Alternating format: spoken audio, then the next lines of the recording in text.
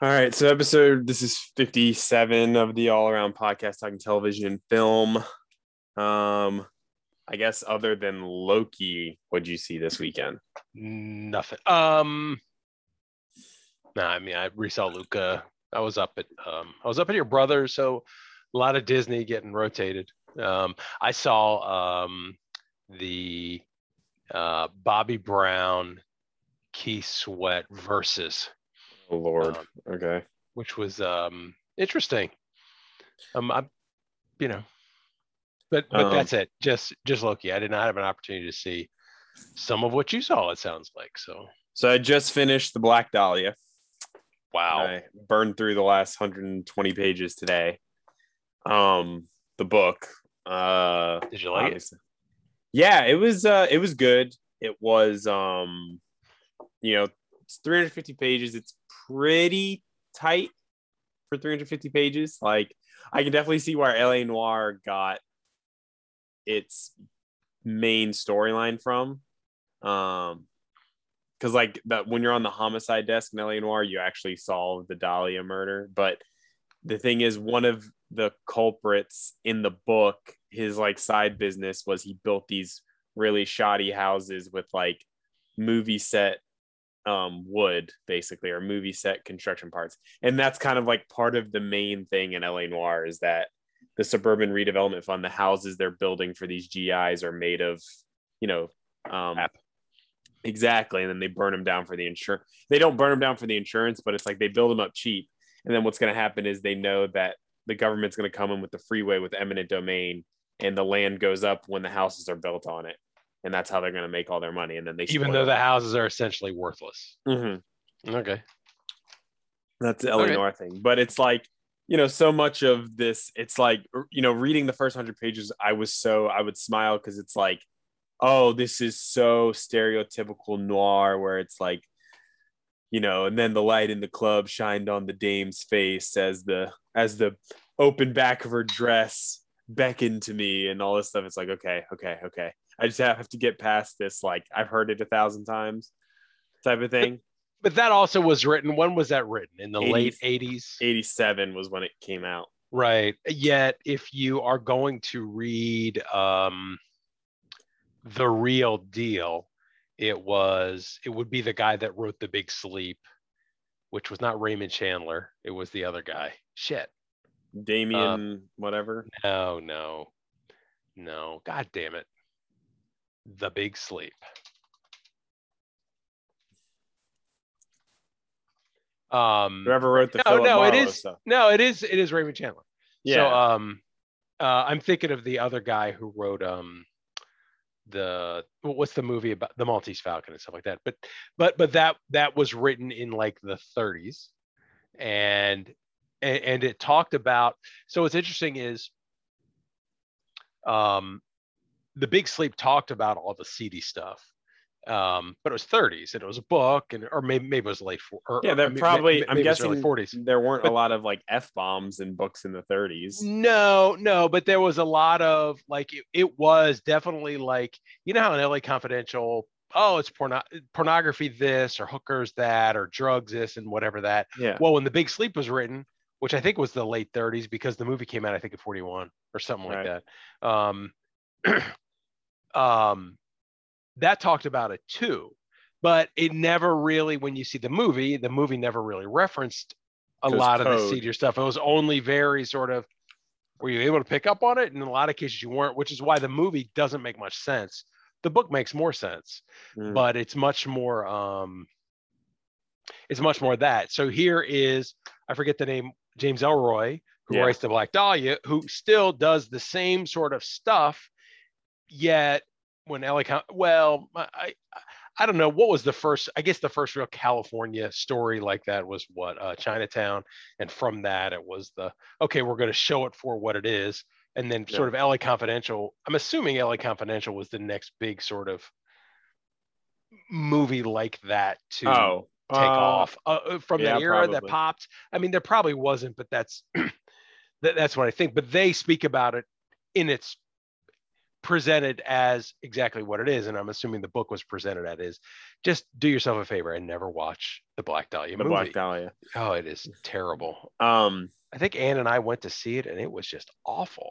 I mean, I just remember. Well, I remember seeing trailers for it when I was like 10. I'm like, oh, that looks really cool. And then you told me like a year later, it's like, no, it's really bad. And then I didn't see LA Confidential till I was like 15, 16. I'm like, that's great. Like that's a great movie. But I know. LA Confidential is everything the Black Dahlia isn't. Right. I mean, and I know I already have the second book coming Wednesday, The Big Nowhere, which is about hunting down like commies and everything.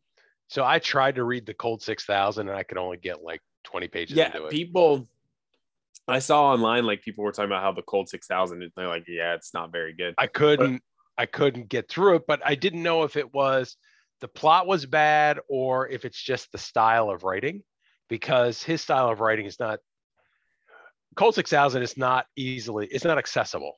Right. You know, or it's not, I'm not going to say it's not accessible because that implies it's like you're reading Finnegan's Wake or something. But I mean, it's not as accessible as your John Grisham's or probably your James Patterson's, whatever your Dennis Lehane. Yeah, whatever your, hey, I made these sort of novels that I come out with one every year. Z is for Zipper. Right. You know, there's all those. Well, it's like now James Elroy is doing, so there's the LA Quartet. It's Black Dahlia, Big Nowhere, LA Confidential, White Jazz. But now he's doing the second LA Quartet, which is like this prequel series. How old is he? He's like 68. Okay. I think. So like but this one's like a prequel. So like the first one is about this Japanese guy who's a chemist who works in a police lab who was outed by the main character in the Black Dahlia when they were putting Japanese people in internment camps. Outed as gay? As like he was hiding and he was Japanese. Like he was passing. Yeah. So kinda, like sort of. Okay. Yeah. And like because that one is called Perfidia. So and then he has another one because that one has like a big Japanese flag on it, and then he just came out with another one 2 years ago called This Storm, and then that one's got a big swastika on it. But it all takes place before this set of books, so it's like I'm probably not going to read those. Is it the uniqueness of the plotting, or is it the style of writing? No, I don't think it's so much. It's unique, but it's just so for the listeners, for our 20 listeners that may not know, I really would like to write an 8 to 10 episode thing that is like a 1940s detective thing. Not so much brought on by his books, but brought on by, I really love the game L.A. Noire. And I have a lot of notes set out for what would be that kind of arc. So I'm just reading that just to get like some type of like, okay, what's kind of the typical noir? I don't know if I'm going to be as convoluted or as twisty as that book was, because they catch the fictional killer of the Black Dahlia. Because they've never caught the killer of the Black Dahlia. No, they never. But it kind of offers this thing of, oh, like they did, but it was they never like prosecuted them or anything like that. But they did catch him and they just killed him and they didn't bring it to whatever. Because the story takes place over the course of like the main thing from when they find the body to when they solve it. It's like 2.5 years. Yep. So it's but no, it's a really good book, and it's so there's like the femme fatale, I want to say, like, yeah, the girl whose bad news is Hilary Swank in the movie. Yeah. And she's supposed to be, I think they tried to pass her off as like super sexy and attractive, and I'm like, I don't want to shit on Hilary Swank. This is what I said. She's not ugly, but it's Hilary fucking Swank. This is what I said about that movie she did with Michael Ealy where she was like the seductress. It was called Fatale. That came out like last year, and I said, you're not convincing with Hilary Swank. But I mean, you're so fucking sexy. You want a best actress playing a dude, and you pulled it off because you kind of have dudeish sort of things happening. So, anyways, but no, it's good. Like, it's fine, but so much of it is like, just get through all the language, all the 1940s, just like, because some of the stuff they say, I'm like, what does that even mean? Like, I didn't know what quiff diver meant. I could kind of figure it out. He was in a lesbian bar, so it's like, Well, a quiff diver. quiff being a spin on queef, which are the sounds that vaginas make when air is just so might be familiar. Well, yeah, I mean, there's and detectives are called dicks, which I knew from Archer, so I'm like, all right, cool. So they're not just calling each other dicks. But some of the characters that will show up in LA in LA Confidential, Dick. In LA Confidential, some of the characters are in there. Like they mentioned Buzz Meeks, and who's runs security for Howard Hughes. They mentioned District Attorney Lowe, who's was this written before? Does this take place in the timeline before LA Confidential? Then obviously, yeah, because LA Confidential really takes Buzz place. Meeks dies at the beginning of it, pretty much. Yeah, right? So LA Confidential takes place in like 52, 3. So, but it's like you mentioned, like Buzz Meeks is in it. District Attorney Lowe, who's the gay guy who gets what's his face killed. Simon Baker gets him killed in LA Confidential. It's not Bob Balaban, but it's a Bob Balaban sort of. Yeah, he looks like But no, it's good. It was good. Also saw No Sudden Move from Steven Soderbergh, which was excellent. Very, very good. I think it's like the first time I've really recognized Don Cheadle playing old, because he kind of talk like this. Like he's this black guy in Detroit in the 50s. Like, look, he just it sounds like what's his face from Money Talks, who always has the lollipop. Chris Tucker's friend who owns all the guns in Money Talks. But that reminds me of damn rabbit. Okay, but that's not the guy who from the Five Heartbeats, or the guy from the Blues Brothers that is like the checks in people to that like Jake's hotel. You have to see. It's like so his whole forget it. It's no, but very good. What I love about that movie, well, number one, you really got to pay attention. Okay. And Michael Wright, that's his name. Michael Wright.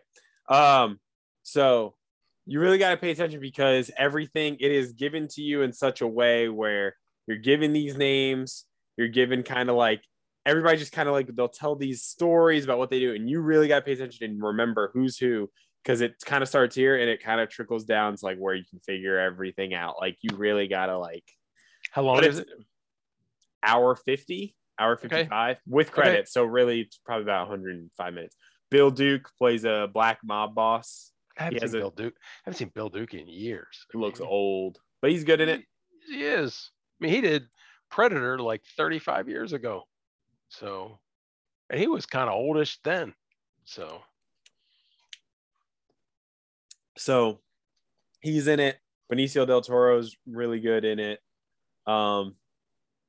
It is a classic Soderbergh thing of like, it's pretty much around 2-3 guys. Everyone else is about 3-4 scenes or less, which is great because Brendan Fraser. There's no way he's wearing like a prosthetic gut. He's not that fat because you kind of tell when he would do this, the wave. The chins, it's like no. Like I know Brendan Fraser's a little bigger, but there's no way he was. He's more than a little bigger. I mean, he ain't I don't know jungle no more, man. I mean, I don't know if he's that fat. I'm just kind of like, oh Lord, Ray Liotta. It happens to the best of us. So yeah, but like his gut looks all distended. Like his gut, it's like whatever. Maybe he's got an untreated hernia. I don't know, but Ray Liotta is.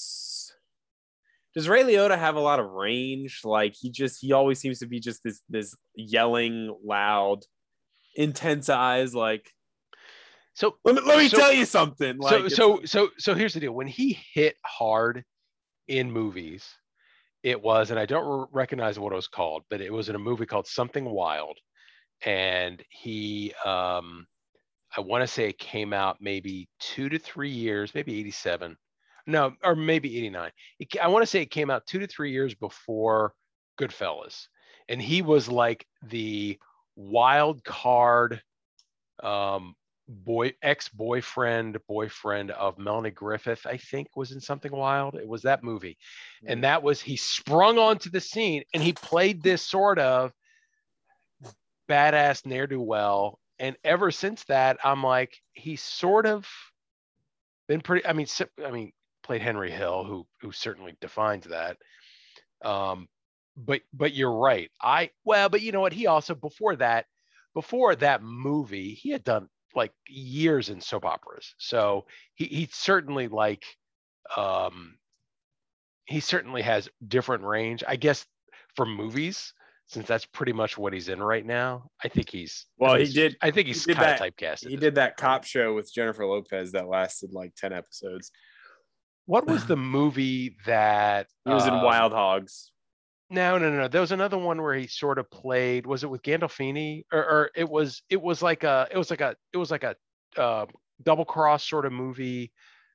The something or shit, I can't remember. He didn't lead it, but it was supposed to be. It was like another small movie about criminals. Oh, Killing Them Softly. No. He was Brad Pitt, James Gandolfini, Killing Them Softly, 2012. No, that's not the movie I'm thinking of. It was something called like The Something. Ray Liotta. The Last Shot. It sounds a lot The like Son of No One. I'm just looking. The Iceman. Was it The Iceman? No. The Place Beyond the Pines. He's done a ton of movies. The Place Beyond the Pines, was that it? Yeah, and 2012. And no, and that's not it. But he was in Muppets Most Wanted. I'm sure playing exactly the same thing. Now you know what? The devil's in the details. I'm like this has like shit. Hold on. Hero One at Powder Blue, crossing over, observe and report. Yeah. He was in Date Night, Snowmen, Chasing 3000. I'm telling you, it's Killing Them Softly. I mean, that is one. That's like low level gangsters, low level, just kind of like jobs. It's Killing Them Softly. I'm telling you, that's what it is. Okay. And that movie is like, that has like a D cinema score, because that movie is not for audiences. I mean, it's okay. I've seen most of it. That movie is it's Andrew Dominic. It's the guy who did not Curious Case, the assassination of Jesse James by the coward Robert Ford. Right. Yeah. So he did that. And, but it is not, it's almost incomprehensible, that movie. I mean, Richard Jenkins is all right in it, but like that, it's just weird. So no, so Ray Liotta's fine in it. I know you'll see it, so I won't surprise. There are like, no, it's fine. There are like 2 surprise appearances by some Soderbergh collaborators that are also okay. Yeah, when I say it's fine, you don't have to tell me, because exactly. I will watch it. Right. The only thing, it is not as, there's not as much humor as I thought would be in it. But there are humorous like moments. Julia Fox is also in it. She was the girl from Uncut Gems. Which one? The girlfriend? The mistress girlfriend. The really put together thick girl. Thick. I'm trying to think.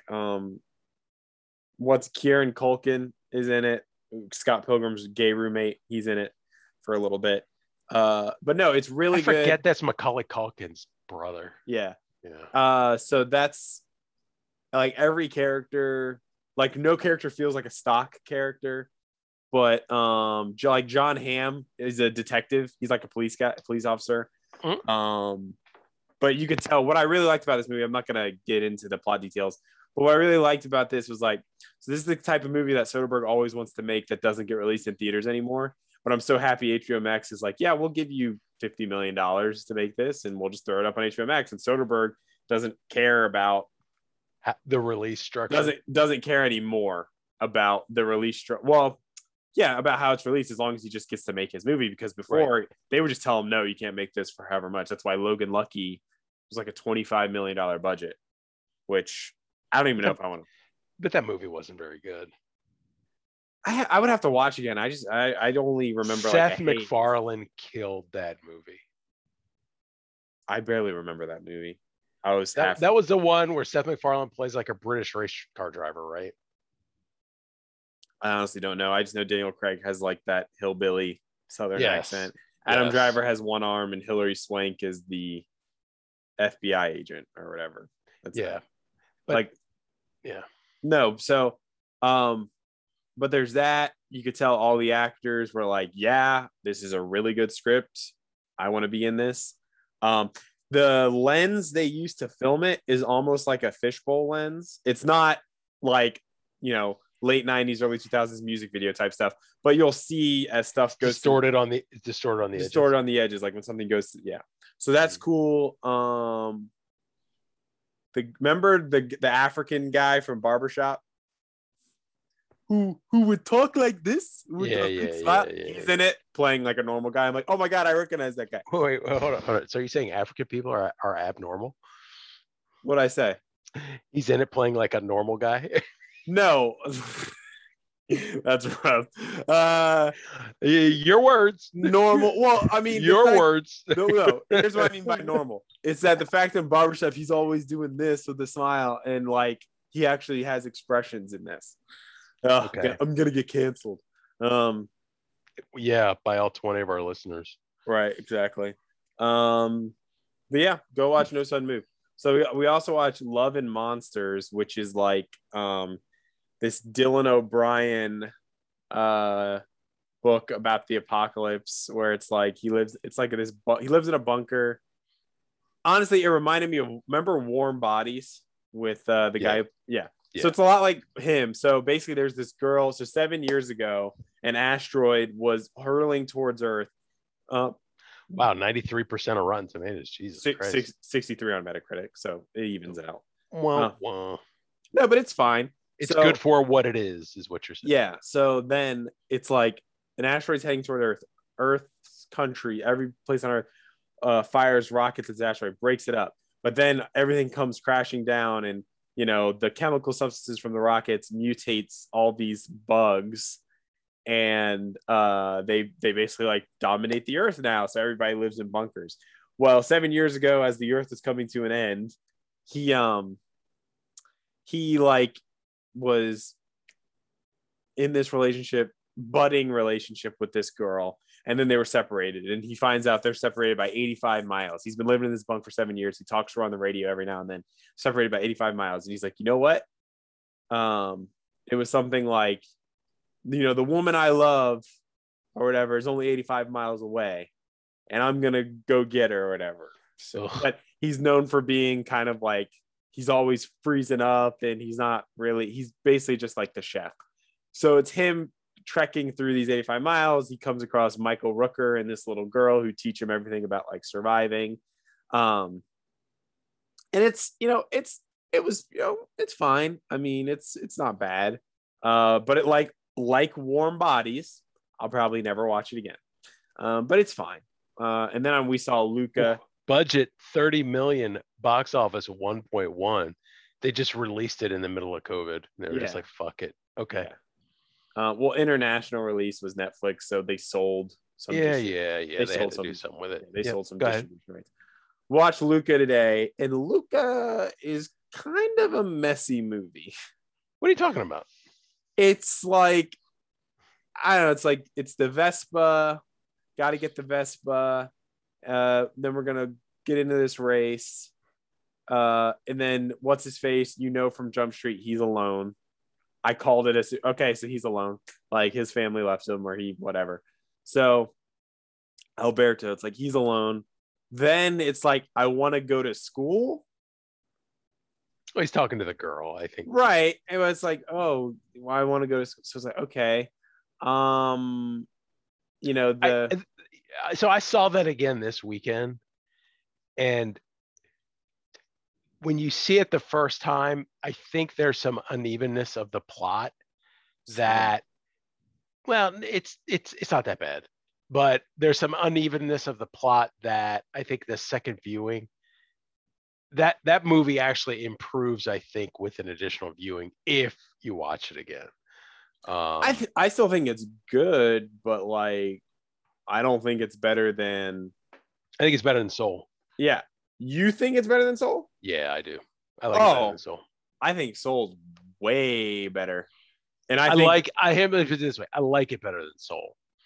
Oh, personally. I mean, well, yeah. I mean, if I respect Soul, if you don't want to be reminded, I respect Soul. I enjoyed Luca more. Let's put it that way. Okay, I get that. I understand that sentiment. I liked and think it's better. But like, I get that if you don't want to be reminded of the vast, unknowingness of the afterlife and when you're gonna die. You know what? I'm watching a fucking Disney cartoon. I mean, I don't need like the existential questions. Comment. Yeah, I'm like, I'm good. I deal enough of that shit all the time. Why do I need Disney trying to explain it to me? Tell me about some fucking fish racing bikes up and down a mountain and eating a plate of spaghetti or something. I mean, what'd you Paschetti? So it was funny Onward, because I think Onward is better. So it was funny because you had mentioned like Call Me by Your Name or whatever. Yeah, and someone wrote an article and it said Calamari by Your Name. Someone wrote a review. Which was so could not get that out of my head when I was watching the movie. So I'm watching it and I'm like, okay, especially where they're like riding the bike together and they go up this huge ramp or whatever. And I'm like, okay, wow, that's like, there are many opportunities of people that wanted to sort of find the gay subtext to this. I'm like, oh, I see. Because as soon as they're seeing like young men together, they're like, okay, maybe this is it. And the greatest thing was mine was when they were standing on the rock looking out, and how and then he puts his arm around them and they're looking out and the camera's at the back, and I'm just like, okay. Nah. But here's the deal. I did not even think about that. And then so I guess the article came out, and who is it? Katie Herzog on Twitter said, because the article was basically, this was a big miss by Disney. It was a really big opportunity for them to lean into the gay thing or They're something. They're never going to do that. No, especially with like 12-year-olds. But then Katie Herzog on Twitter said something great. She said, yeah, this is good. You make this wonderful little movie about two, young sort of preteen boys like becoming best friends or something like that. And then they say, well, why aren't they fucking? Oh, yeah, right, exactly. No, but I even think Onward is better. The one. Onward's a little heavier. Oh yeah, that ending and Onward really just like bam, like really just kind of is like, whoa, that got, that got heavy fast. Yeah. I liked so what you think of the music? It was fine. Okay. Good. Yeah, I mean, I know you brought up the music. I liked it, but I wasn't like, I need to put this on my phone now. Oh no. I mean, I'm not. Trust me, I'm not putting it on there. But I would say that was Disney does really good at sort of creating time and place with music and stuff like that. And I thought that was okay. That's interesting. You're sort of like post Mussolini Italy. I know. I wanted to mention that too. How this mom is, beating up little kids 10 years after Mussolini was doing whatever. My favorite was the fisherman guy with the one arm, and it's like, yeah, that's probably the only way he was possibly able to be there and not have been fought in Mussolini's army, but because he only had one arm from, they probably sort of created that reality there.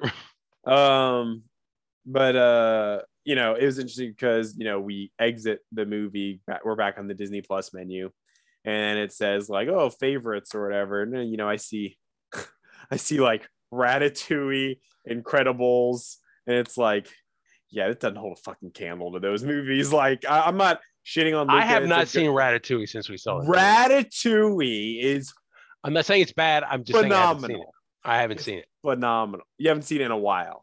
Right, but I mean, who was it? Was it Peter O'Toole? This speech at the end is sort of like that. How can it be popular? Yeah, that Anton Ego. Oh, Right. But his yeah, speech at the end, giving the review or something like that. yeah, you know, Very. That was also like Peter O'Toole at his most Peter O'Tooleiest. Is that a word? He died. Died a year later. Well, you know, at some point, one's liver tends to give up. I mean, Peter O'Toole was the benders that he would go on with the Oliver Reeds or Richard Burton's Richard Harris. or Richard Harris. Yes, Richard Harris of the world. Richard Harris was like a very well-known Peter O'Toole right there, and just like the stories of them. So frankly, the fact that they made it as long as they did speaks to the miraculous of the resiliency of the human body. A liver that would rival that of Prometheus. But you know what? You know the story. You know the story about Prometheus. Yes. The vultures keep eating his liver, and it grows back. Yes, but Keith Richards is still alive too, though. So the GIF, like that wink. That's like the greatest GIF of all time. Like if anybody about Keith Richards. Well, yeah, because there will be these stories on Twitter where it's like, 12-year-old blindsided by a car walks away miraculously or whatever, like no broken bone, like some crazy story, somebody survives, and then somebody will be like, we'll just tag a GIF, be like, yeah, still not better than this. It's just Keith Richards like just there, just like doing that. Oh yeah, because it's like, yeah, because the fact that Keith Richards is still alive. So but no, I mean, I've already said the Brad Bird Pixar movies are my favorite. It's Ratatouille, Incredibles. Have you listened to that double? You haven't listened to the double episode of him in Gilbert, no, right? It's good. No. Why did the moron throw the clock out the window? Because he was a freaking moron. Well, yeah, but that just is something I found. I know, but it's the fact that you find something so simple so funny. So anyways, Loki, So I was thinking about that just an hour ago. Like I watched it, I want to say 5-6 hours ago. Mm-hmm. And I was thinking about it, and it's like, yes, his narcissism, he has fulfilled the narcissism. Yes, because he fell in love with himself. With himself, yeah. Boom. And it's like, okay, clearly that's what they want everyone to see. But now it's like, are they saying that narcissism is good? Are they saying, no, it's good to be a narcissist because you might save the world? But yeah, it's like, wow, yeah, the narcissism was fully realized. It could not be more of a narcissistic sort of thing. I don't think it saves the world. That if anything, it was going to end the world. It was a Nexus event when he was falling in love with her. You're right, but he's going to come back, right? I mean, it's called Loki. I mean, he's not dead because he was killed by Thanos later, right? Yeah. I mean, this is right after Avengers, right? Theoretically. But I mean, clearly this is the Kang introduction, right? I mean, this is, I guess, this is Kang, I mean, I don't know. I do just not give a shit anymore? I just don't think. This episode was a little better than 3. Yeah, a little bit. The thing that pisses me off, though, and this is what I'm starting to realize, you were right up on your mic with that one. Am I popping my peas? Well, the S too, but go ahead. The thing that pisses me off is they're doing these episodes that you think is going to be, all right, it's a full-blown story or whatever. And no, they're not. All they are just story arcs involving a certain character to take you to the next story. As WandaVision was, yes, it was about Wanda and Vision, but it was just a bridge to her going into the multiverse of madness, Strange, right? Yeah. And then Captain America Winter Soldier, I have no fucking idea where that's taken. I mean, I'm like, there's going to be a Captain America 4. I mean, what's his face? Well, and it's going to be, but I'm like, where do we go from there? Fine. But if anything, it's like, okay, so now Sam is Captain America. And that was and he's cool with it. And then now this is going to be some bridge to Kang, I guess, because Gugu's like tied to Kang. I don't even remember what Gugu's name is. Ravonna Renslayer, it's Kang's Sure. wife, because the idea is Kang will be the villain of Ant-Man, which is like, why wouldn't you just make Kang the villain of that Fantastic Four movie that's in development? Yeah, Kang as a villain of Ant-Man that feels. Yeah, I don't know. do not see a direct. I mean, you could do that, but Kang feels like a bit more of a lift. Kang is more of a would-be Doctor Doom conqueror type person. Ant-Man? Could you imagine if they ever do Doctor Doom right? Oh my God. They failed twice. I don't think that they could. Because I think the Fantastic Four as a idea and where they came from, I don't know how they bring it forward. And that's a 60s sort of phenomena, I think. And I don't know. Going to space and getting hit with cosmic rays. Right. And then this like guy you went to college with or whatever is like your rival. And I'm like if they redid Professor X and Juggernaut, I'm just like, I don't see that as there's not a modern, I don't see a modern take there. Like, he beat the shit out of me and he grabbed the thing and now he hates me and they're brothers. And I'm like, that's a very overly simple story that I don't think you can wrangle that into it's about a 2020 kind of plot. It's about making Doctor Doom like a despot. That's what it's about. So stick him in Libya? Like what? No, Latveria. He has his own country. Remember? Well, I get it. Which is some sort of place in Eastern Europe somewhere, right? And he has the Doom bots and all that stuff. And then,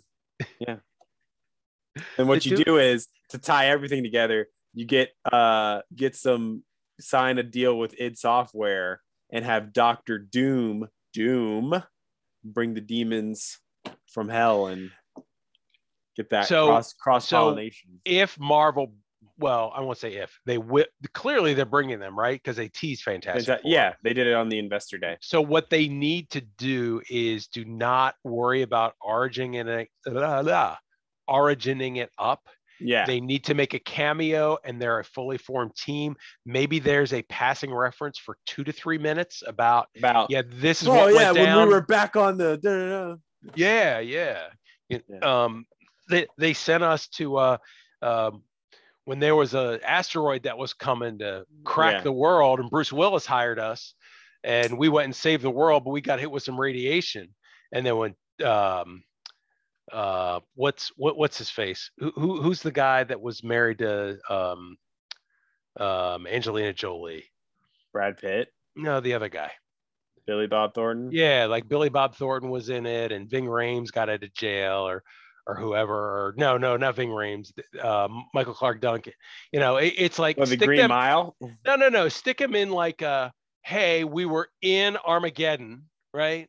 We were the guys on Armageddon you didn't hear about, and we got dusted by whatever, and we got all these powers. We came back. It'll be some sort of setup like that, and then here we are, and they'll just pull him into some sort of other story, and that'll be it.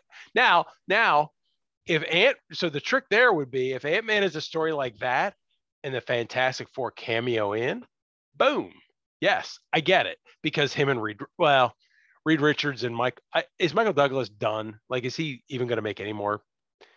The Price shows? Is Right. But I mean, if you get the two scientists sort of yammering at each other, that could be all right. They don't have a cast for the Fantastic Four yet at all, though, right? I mean, just the popular fan casting that Emily Blunt shot down recently.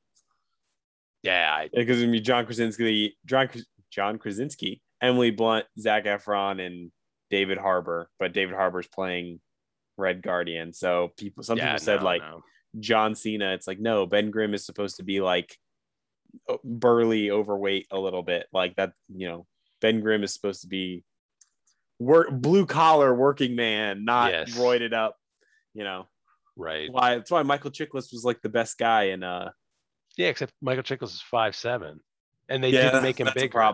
That's a problem. Yeah, a short thing, which is unfortunate.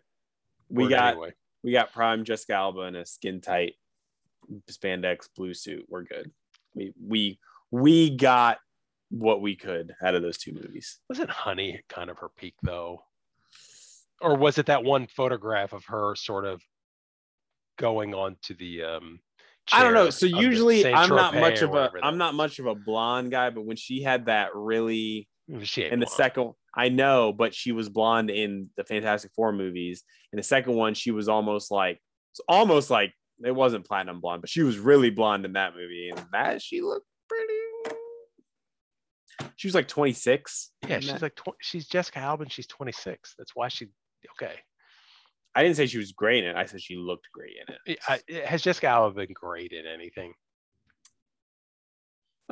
Angel. What was it called? Dark Angel, whatever TV show, Joss Whedon spinoff. Yeah, the Joss Whedon. Yeah. Was she good in the Love Guru? I'm like, has she been in a movie since that? Was anyone good in that movie? Yeah, she was in Little Fockers. And I've seen that movie twice. I don't even recall. You saw that movie twice? No, well, she was the farmer. Right. She was the one who was hitting on Ben Stiller. Right. And she took the Viagra substitute and she jumped into that manhole and somehow didn't die. So yeah. No one dies. She like swan dived into the manhole and she didn't die. That's what I was getting at. So but yeah, looking forward, and the other thing I just want to mention, Fantastic Four Rise of the Silver Surfer did my favorite superhero so wrong and so dirty that just when they bring the Silver Surfer back, he better be murdering just like Larry Fishburne did the voice for the Silver Surfer. Yeah, and right? Doug Jones did the everything else. I don't know how well you can do the Silver Surfer. I guess you could do it better now. What are you talking about? Just you need to have you could do Guardians of the Galaxy is sort of that cosmic universe, right? Of which Silver Surfer sort of operates in that realm. His power is literally called the power cosmic. Yes. So I think that the cosmic universe is so potentially overwhelming that it becomes accessible when you have this sort of ragtag group of people sort of bouncing their way through it. Right. And it takes that sort of humor and ragtagginess of that group, Guardians of the Galaxy I'm talking about, in case it's not clear, to sort of make it more accessible to everyone, because it can be sort of, wait, what are we dealing with here? Yet the Silver Surfer as a story is relatively heavy. I mean, there's not a lot of humor in it. I think if you tried to put humor in the story of the Silver Surfer, it'd be like, what? That's not what it's about. He's sort of like, yes, he killed everyone on my planet, and now I'm working for him. He threatened to kill everyone on the planet, then he offered a lifetime of servitude for protection of his planet. The planet of Zen La. Okay? Yes. That's like Norin Rad. So I'm like, I love like, when you're in the room thinking of like, so this guy, we're gonna put him all in silver. He's gonna shoot out beams. He's gonna have all these powers. Like, what else do we? Like, how's he gonna traverse through space? What are we gonna do? It's the 60s or it's the 70s. No, it was 1968, and Endless Summer had just come out in the last few years. So it's like surfing is like right. So what are we gonna do? The Beach Boys were popping, like as of a couple of years ago. He's gonna be surfing. Yeah, how's he gonna traverse through space? What are we gonna do? Like, we give him a ship. Maybe it's just he flies. It's like, no, let's put him on a surfboard. Let's make that silver too. What's his name gonna be? It's like Nathan. Norin Rad. Like, yeah, right. And it's right. Oh, okay, great. But no, I mean, in all seriousness, yeah, doing a story centered around the Silver Surfer, I don't think, but that's not what you do. It would have to be like Thor and the Guardians, because supposedly they're going to be Thor and the Guardians run into like the Heralds, because Nova is one of the Heralds. Well, Fire Lord and all those guys. Yeah, like you run into the Heralds and it's kind of like, what's kind of going on here? And then basically they turn. Well, no, because they own Galactus. Because Fox Disney owns Galactus now too. Yeah, exactly. So I don't think they're gonna do Galactus again though, because they've had the big bad. You think that's, but that could be it though. If they're pulling in the Fantastic If Four you pull here, in Fantastic Four, Silver then Surfer Galactus might be the big bad. after Kang, Doctor Doom, then it'll Well, be as sort of like the big bad of Phase 1 was, or whatever, the big bad of the Tony Stark era Thanos. Avengers, the last 12 years was Thanos. The big bad of this might be Galactus. Maybe. I don't. I mean, how do you? But Thanos. How do you go bigger than the guy who literally Right. eats worlds? I understand what you're saying. No, but Galactus is smaller than Thanos was. I mean, Thanos. This guy's a world eater. Thanos could half the universe. Yeah, this other guy has his machine and he sort of sets. But it's up there all and about. Says, hey, I'm gonna eat you. It's all gonna about eat ya. But it's all about how you view it through the lens.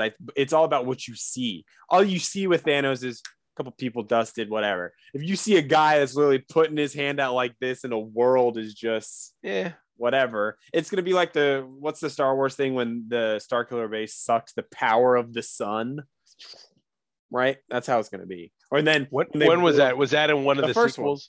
It was Rise Force of Awakens. Force Awakens. Force Awakens, and then they shot out from Starkiller Base. It was basically Death Star times 5 because it killed like 5 planets. It's all about what you see. Okay. So yeah. Anyways, I guess we can get to the stories. Yeah, let's do it. So Dwayne Johnson and Danny Garcia's $7 developing Red One with Amazon Studios. Not theatrical release. So it's had to have been. Yeah, can't not be right. So this was it's going to be a holiday movie. Red One. Let's think about this. It's a holiday movie with Dwayne Johnson. Red One is like Santa Claus.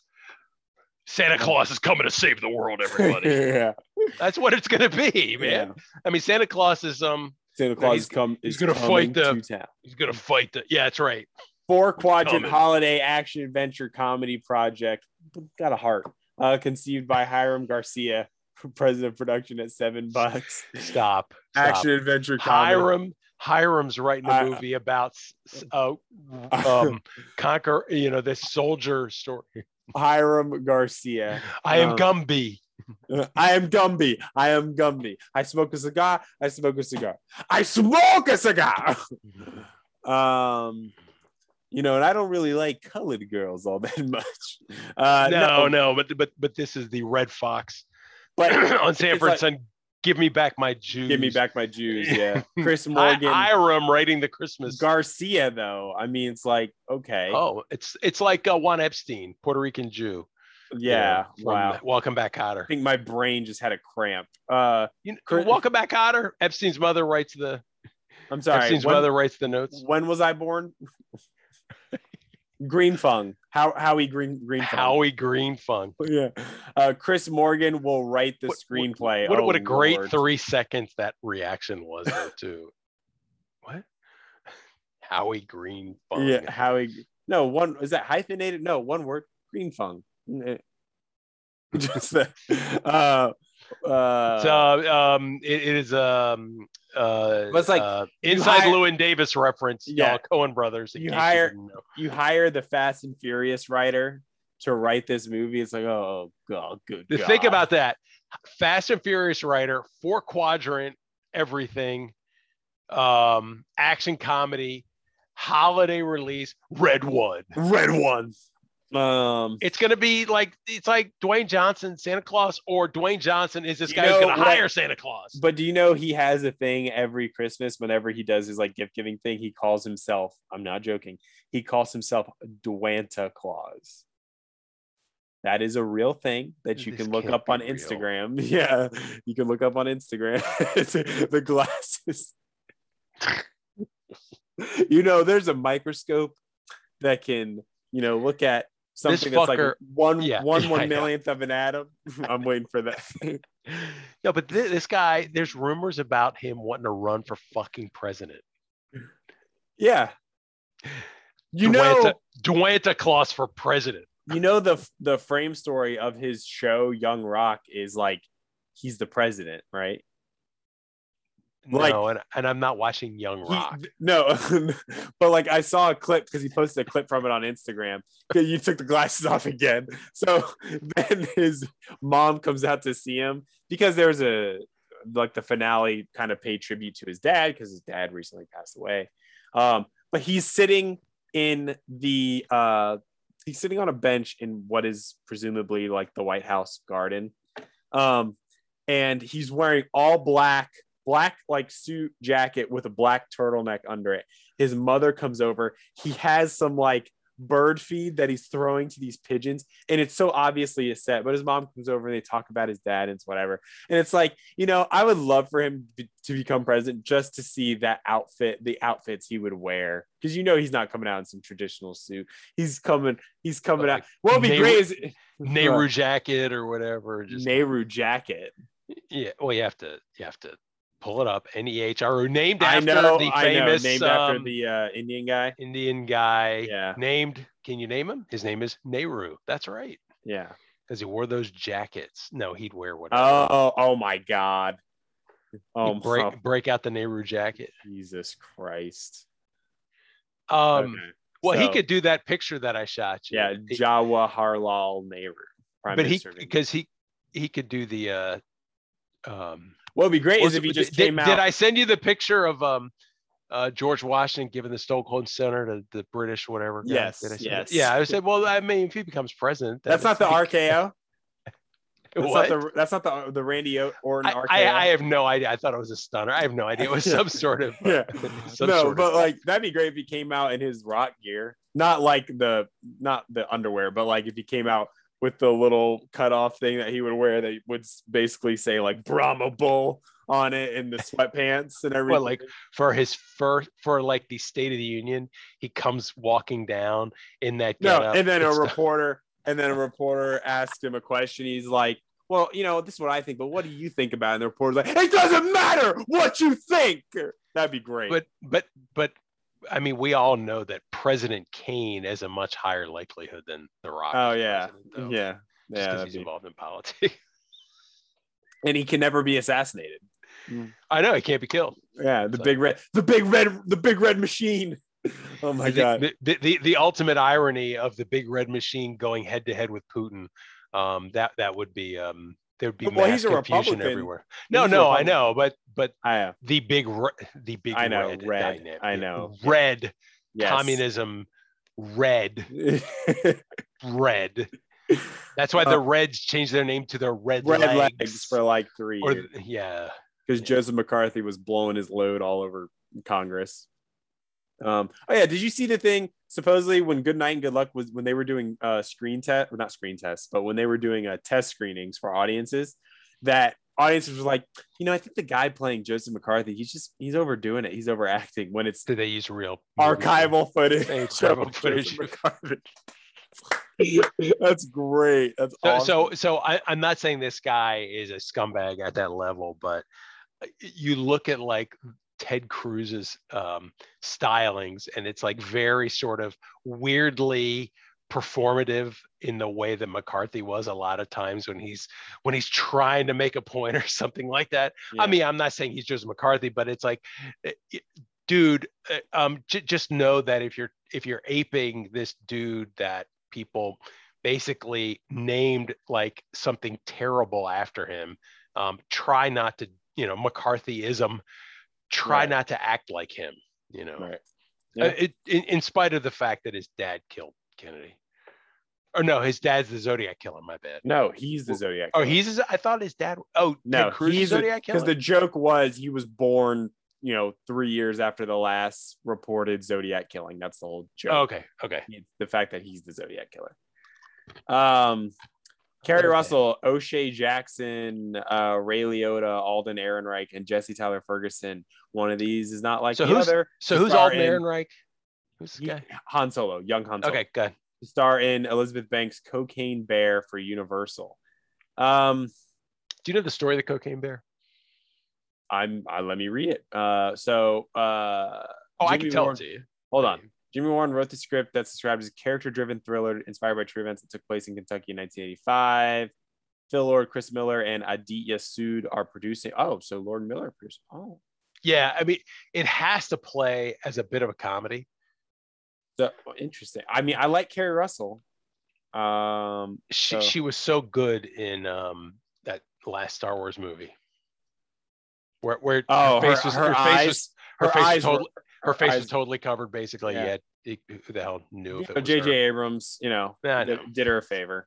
So the story of the Cocaine Bear is this guy who maybe Alden Ehrenreich plays, was this guy who was an attorney. No, I'm sorry, he was an ex-cop who was, I think, also an attorney. He was like moving a bunch of drugs from Colombia and stuff, and he was like bringing it in, and he was like found dead in like the hills of Tennessee or Kentucky or something like that, in the mid 80s. And it was just dead body, dude. Cocaine, mid 80s. Shocker, right? Mm-hmm. And so he's found, this old guy walks out into his like driveway, and there's a dude in a dead body wearing a bulletproof vest and Gucci loafers and shit, dead with like 40 kilos of cocaine around him. And they're like, wow. And then I guess the DEA gets involved, and it turns out, certainly hope so, that a bear had come, and at some point the dude died, I think, in a fall, because he was like trying to get a plane, his parachute, maybe it fell or maybe it didn't. Don't know whether I don't think the bear killed him. I think he died in the fall. But I guess he had more than 40 kilos of cocaine. He had like 100. And at some point, a bear had come and eaten another like 60 pounds of cocaine. That's and great. The bear was literally found further into the woods with his stomach filled to the brim of nothing but cocaine. And here's the shocker. He lived. The bear. No, are you kidding? He died. Well, I'm just 60 saying. Pounds of cocaine. I'm saying that would be shocking. Oh my God! If that bear lived, he would have been the most productive bear you'd have ever seen in your life. Like, you know how much the bear would be like, "Hey, how you doing?" Do you know how much honey it would take to replicate that? I mean, that bear's brain must have exploded in his head. 60 pounds. He just ate it up. And, I mean, this is really good. I can't taste my tongue anymore. Maybe I'll have some more. I can't feel anything in my tongue, but man, I've got tons of more. And then he kind of sauntered off and died. But they found him. So yeah. So it's the idea, not that the bear that was full of cocaine did anything, but the idea of a grizzly just loaded with cocaine, the amount of damage one could do. So that is the story that Elizabeth Banks will probably shit the bed on. Yeah, so I have no confidence in her ability. He was caught in his parachute, ended up in a free fall to the ground. The plane crashed over 60 miles away in Hayesville, North Carolina.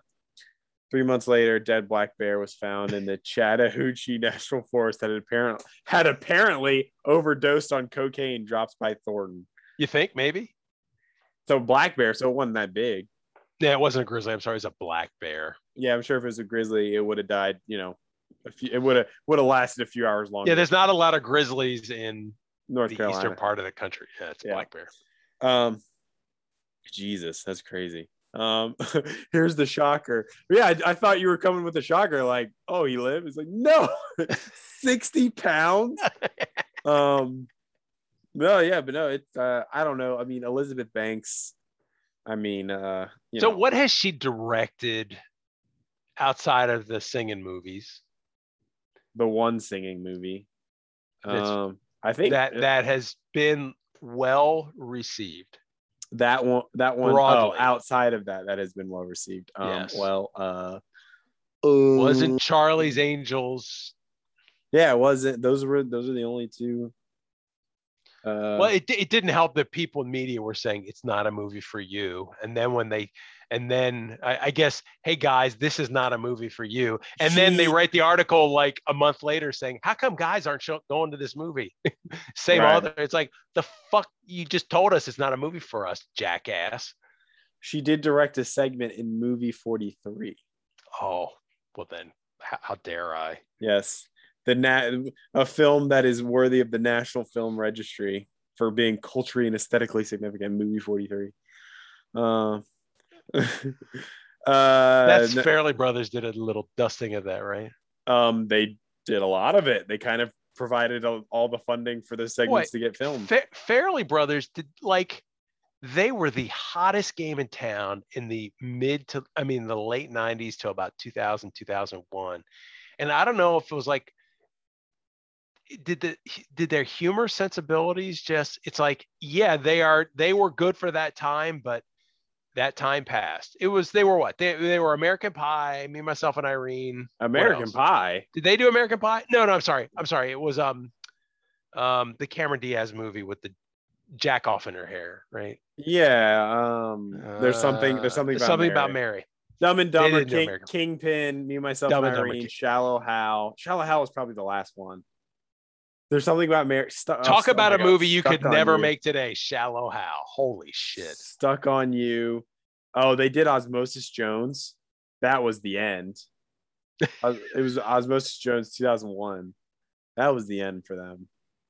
They did Stuck on You in 2003. Stuck on You. I saw about 10 minutes. That was so stupid.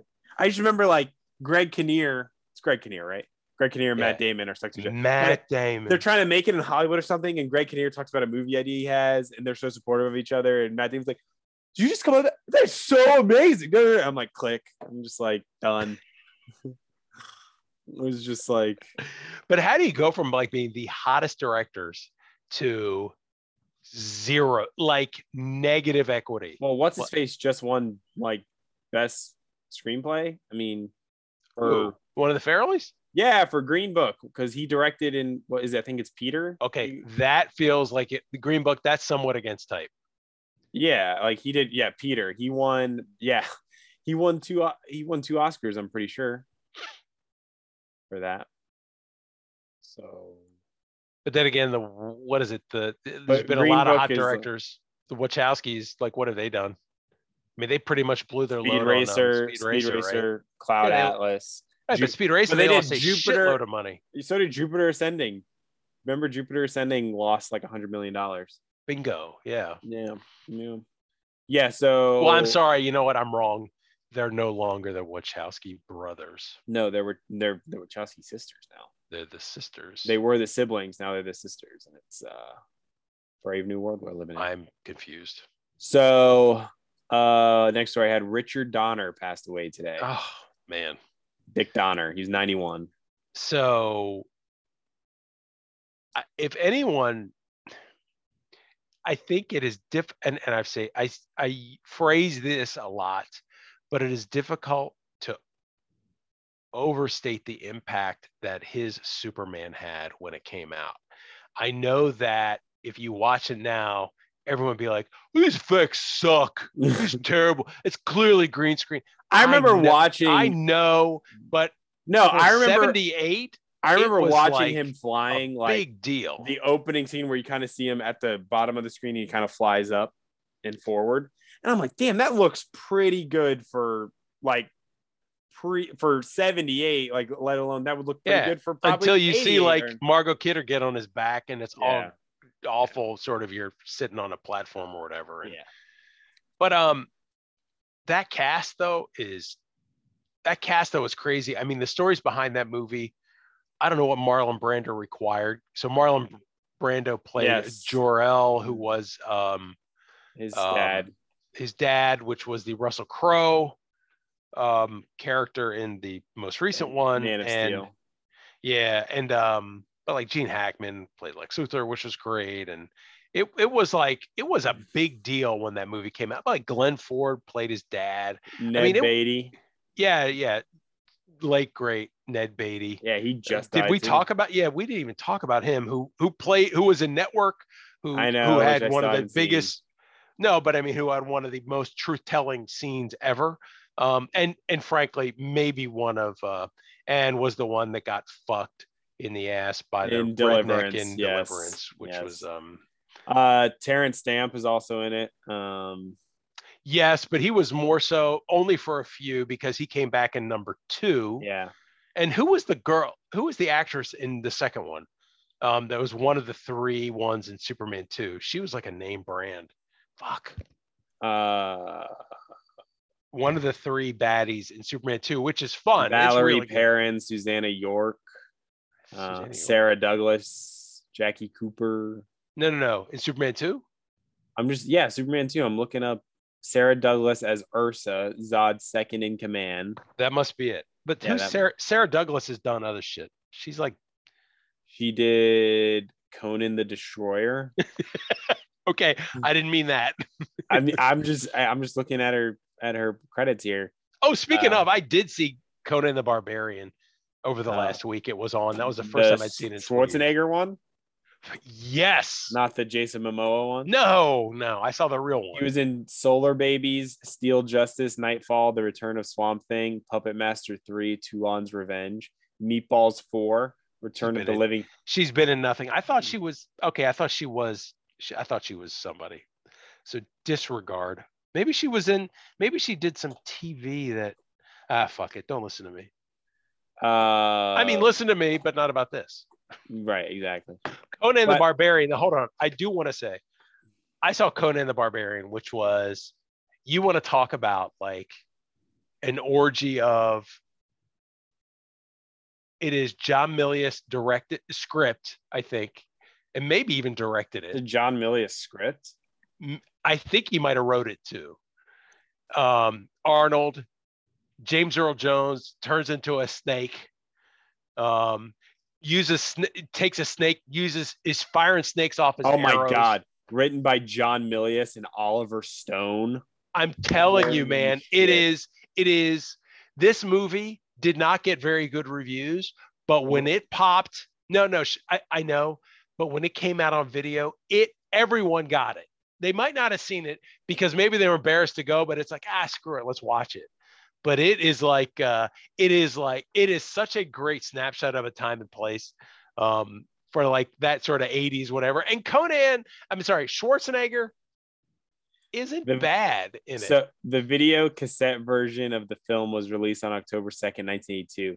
The sales and rental figures of the video cassette were high. From its launch, the title was listed in Billboard's video cassette top 40 for 23 weeks.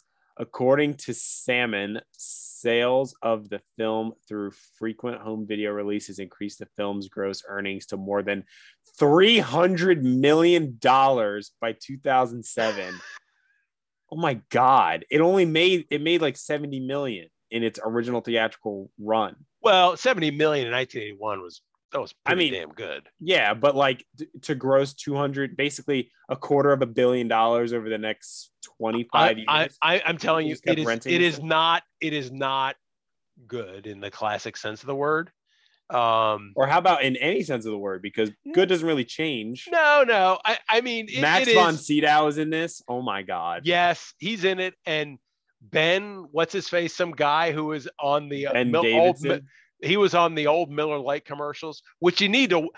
Old Miller Lite commercial. Everyone, I know there's folks more like your age, but Miller Lite used to do beer commercials back in the 70s, late 70s and early 80s that had all these sort of ex-stars from Euchre, most known for Down in the Front Row type stuff. And like you name, Mickey Spillane is in it, and like a whole bunch of other people are in it. And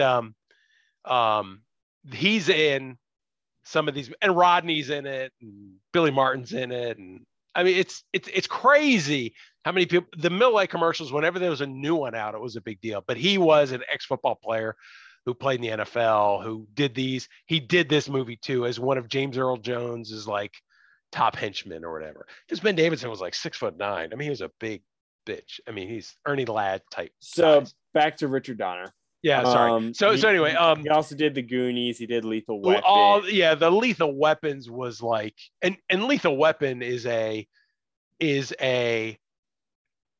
impactful as Die Hard was to sort of modern action movies. Lethal Weapon was as impactful to buddy cop movies. I mean, it is. Yeah, I mean, I think Mel Gibson would have had a career. I mean, Danny Glover, dude should be sending flowers to his gravestone every week for the next 20 years. Because I don't know. Danny Glover are you starting to say isn't a very good actor? Or no, I think that that sort of made Danny Glover's career. I mean, he was able to sort of, not that, I mean, Danny Glover was there, you know, he was in The Color Purple and was like the bad guy in The Color Purple. So he was an actor, but you want to talk about someone, I mean, he was like Predator 2. He was the main guy chasing the Predator. Danny Glover, like big action star. Danny Glover? Really? And he's, you know, he's 25 years later, he's shitting on Tracy Morgan's hand in Death at a Funeral remake. Did you ever see the English version of Death at a Funeral? Yes, I saw it. Which did you like better? Oh, the British version. You like the British version better? Yes, it's funnier. Yeah, the clean nut is whatever. The obsessive compulsive guy whose hand gets shit on. Yeah, is much funnier than Lovecraft Country season 2 teased by creator Misha Green after HBO canceled horror drama series. So I haven't seen this show, but I just thought it was interesting that this got canceled by HBO, which means no one watched it. Here's what I think happened. I think a lot of people watched it. Okay, because dude from Lovecraft Country, Lovecraft Country, Jonathan Majors, so hot right now. Yeah, he's so hot right now. He's getting work. But that doesn't mean people watch it. That just means they know he's really good in it. Lovecraft Country was based on a book, from what I understand. Mm-hmm. So it had source material from which this series sprung. The next season would have been original material. My guess is they probably said, oh, we don't have the original sort of poppin' source material. Here's this idea we have. It was probably kind of shit. And HBO was like, nah, we're good. Because guess what? I think HBO just experienced something like that where, hey, as long as you got the book off of which to do something, we're good. But as soon as you don't have a book anymore off of which to do a series, I don't trust you to do it. Like we might have seen that in a recent well-known series that HBO had. Game of Thrones, yes. Yes. So they were like, fuck that. Out of here. Yeah. So what was Lovecraft Country about? You know, the real monsters. The real monster was racism. Racism. Yes. There's the zombies and shit like that. It was sort of supposedly there are real effing monsters in this thing. I mean, from what I hear, it's great. And I'll watch it now. It's only 10 episodes. So, you know, no commitment. Exactly. But I don't know. Who knows? It could get picked up by another thing. I'd be shocked. But no, because I think that the girl who was like leading it has like a shitload of work coming unrelated. Journey Smollett. No. The producer, writer, whatever. Oh, Misha Green. Yeah, like she's got work stacked up. The series is about a young black man who travels across the segregated 1950s United States in search of his missing father, learning of dark secrets plaguing a town on which famous horror writer H.P. Lovecraft supposedly based the location of many of his fictional tales. In the South, though, all his towns are in like the asshole of New England somewhere. I haven't seen it. Okay. Oh, co-produced by Bad Robot. Interesting. Speaking of not being able to come up with an ending.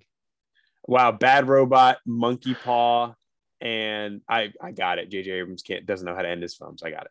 Bad Robot Productions, Monkey Paw Productions, which is Jordan Peele, and Warner Brothers Television. So this had some serious clout behind it. Which tells you that the ideas and probably the outline for what they wanted to do was complete shit. Because so the other question is this. Was it also done because racism, because Antebellum and all these other shows have been done, and is the media, the other possible thing is the media is saying that racism as an overriding theme to these stories, you know, we think it's kind of fucked out and we're just going to move on from it. I don't think that they're thinking that. I think the entertainment companies feel like there's a big market there for that, or there's a lot of appeal there for it. I don't think they're saying, no, we're trying to get away from this stuff because we're done with it. We feel like it's not going to drive you. No. It's not happening. It's still going to get made. So that will speak to probably how bad this is, because if it was remotely good, I think they'd have done it. I think it just sucked, you know? Besides that, if you see the map that she has, it has a very sort of like a Man in the High Castle kind of vibe to it, where it's like you got these. Oh, Jesus. You want to talk about a show that fucking ran out of mileage? God damn that fucking show. Sorry, go ahead. Did you see it all? I told you I watched the first season, and then I watched the first 3 episodes of the second season, and I was like, nope. I remember they compressed like a season. There was like 3 seasons of it, and there was literally gonna be 4, and they compressed what would have been the 4th season into like 2 episodes, and you could tell. I fell out. I remember watching that show freshman year of college. I fell out at like the 5th episode because I was so bored. And then when you told me that the second season was like good, I'm like, I'm going to finish it. Finished it. Bad semester happened. Then did you think the second season was better? No, I was so confused. Okay. I did not care to go to try and figure out whatever with the characters. I like the trade minister. I kind of like the antique guy and the dude from Hellboy. Those were like the 3. The dude with the glasses, the Jewish guy with the glasses, who was married to the girl. He was like with the girl. Oh, that's right. He played like the agent, like the young agent in Hellboy. Yeah. I liked those 3 guys. I didn't or whatever. Didn't like the Nazi.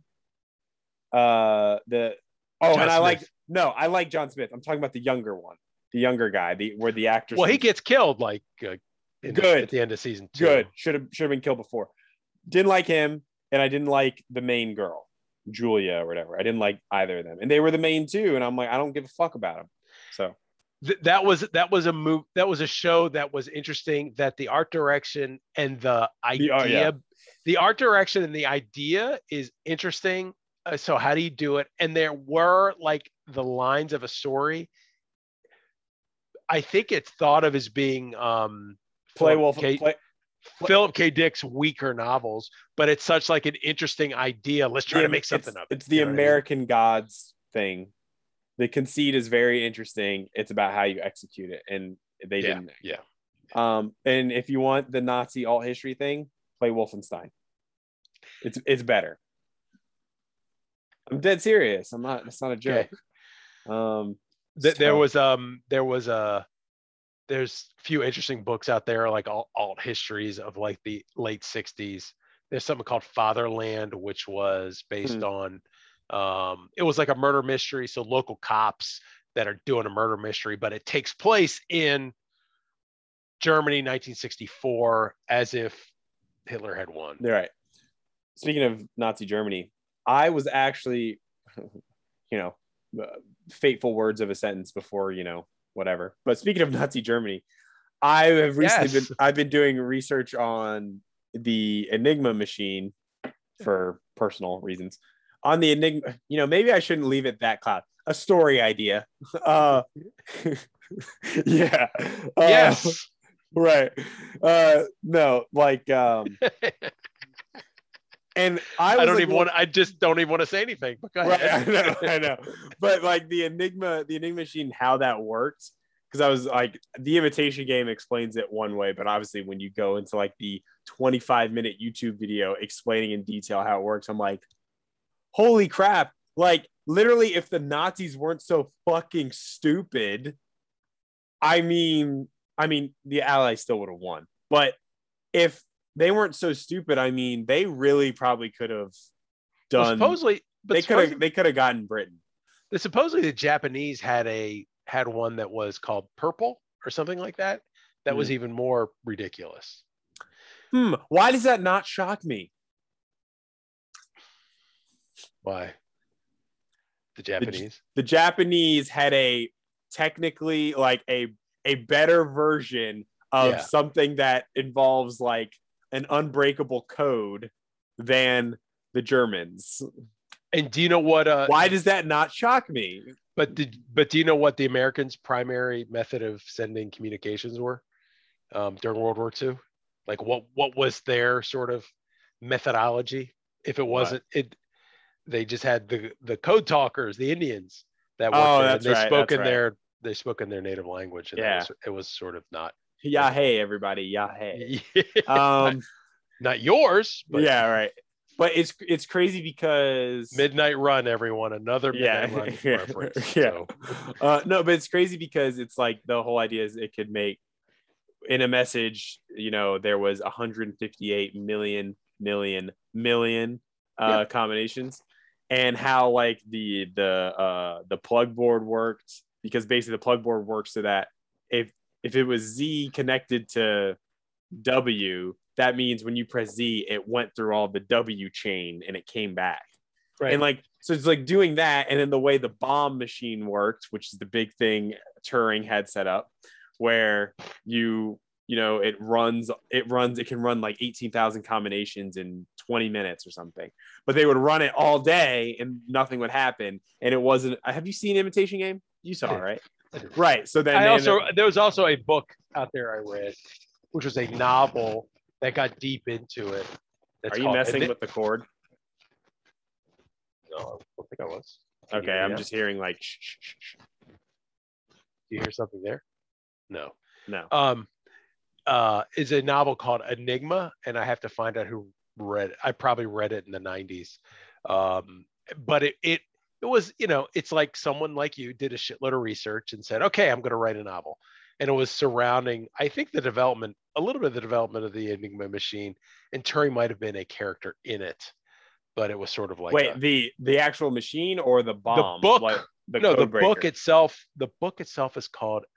See, now you got me. Right, but it's So, anyways, what I'll say is it's interesting because it's like the Polish basically broke Enigma in the 30s, but they broke it like where they could figure it out over the course of months. The whole idea in the 40s was you have to break it in this amount of time so we can use it as actionable intelligence. And Turing basically created a computer with, 12 miles of wires, and they figured it out because every morning, because every morning the Nazis sent out a weather report, and it all contained the words weather. And at the end of every message, they say Heil Hitler. So if you know what you're looking for, and you Heil Hitler, you can fill in. You can fill in the rest pretty much, and you can fill in so much of it that you can know what the sequence is, and it's like, wow. So the guy that wrote Fatherland, this is weird. The guy that wrote Fatherland, the book, his name is Robert Harris, and he wrote this book called Enigma, and it came out in '96. He's written a whole bunch of other ones that were sort of like European novel and stuff like that, but it's an excellent book. Real name Rudolf Heinrich. No, I'm sorry, go ahead. Is that for I'm joking. No, but if you so hold on, if you I was going to share my screen with you. If you just go to Robert Harris's page on Amazon, you're going to be like, oh, I see a recurring theme here. But it is a very good book. It came out in '96. And they might have even, I know Fatherland, they made that into like a miniseries. Dictator, Munich, an officer and a spy. Fatherland, but I highly recommend Enigma. It was very good, and Fatherland was good, but it was a mystery in the time and place. Enigma was really good too.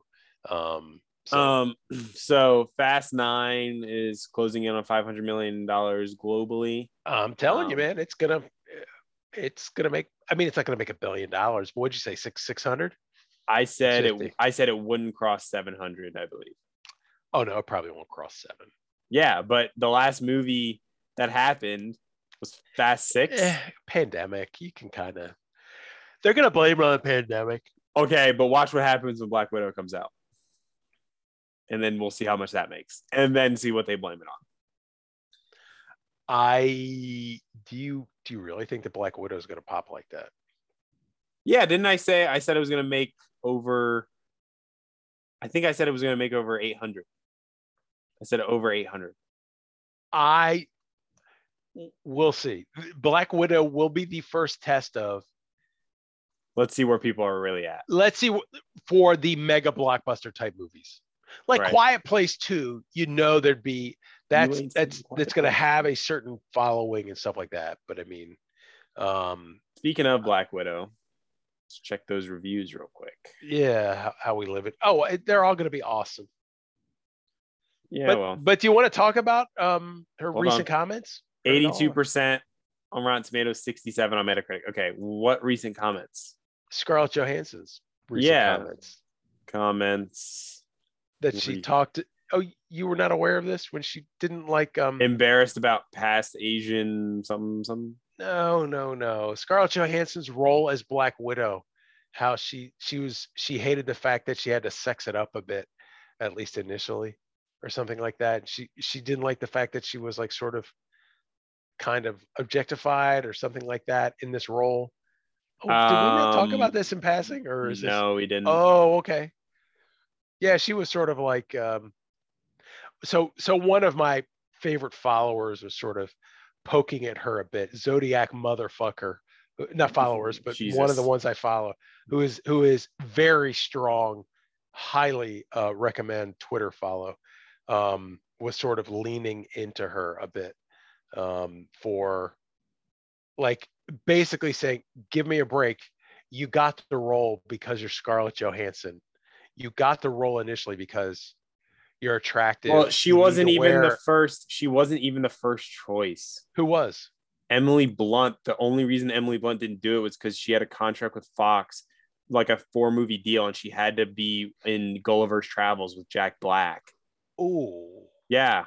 Remember that movie? No. Yeah, I remember, but Emily Blunt was supposed to be in it, and Fox was like, no, you got to be in this movie. But I'm just saying, then they went to her, and she took it because it's Marvel. You need to wear the skin tight catsuit. She's the reason, like, that's the reason why she was able to that's the reason why a film like Lucy, Ghost in the Shell, or what Under the Skin, which was the indie movies. Those are the reason those movies these got relative made. Vanity sort of projects. Yeah, that's the reason those movies got made, was because she built her name, like, because before that she's in a few Woody Allen movies and she's a model. She looks really good. She was in Lost in Translation, and she does some other stuff, and she's really good friends with Chris Evans. And like, basically she went from that to being like, oh, she's an action star. Right. She was never an action star. She was an actress. Or, she's married to Ryan Reynolds and they're one of the hottest couples or whatever. And then, she's a bankable action star. Because Lucy made a lot of money. I mean, Lucy cost $60 million to make. It made like $440, something crazy. But she was a chef.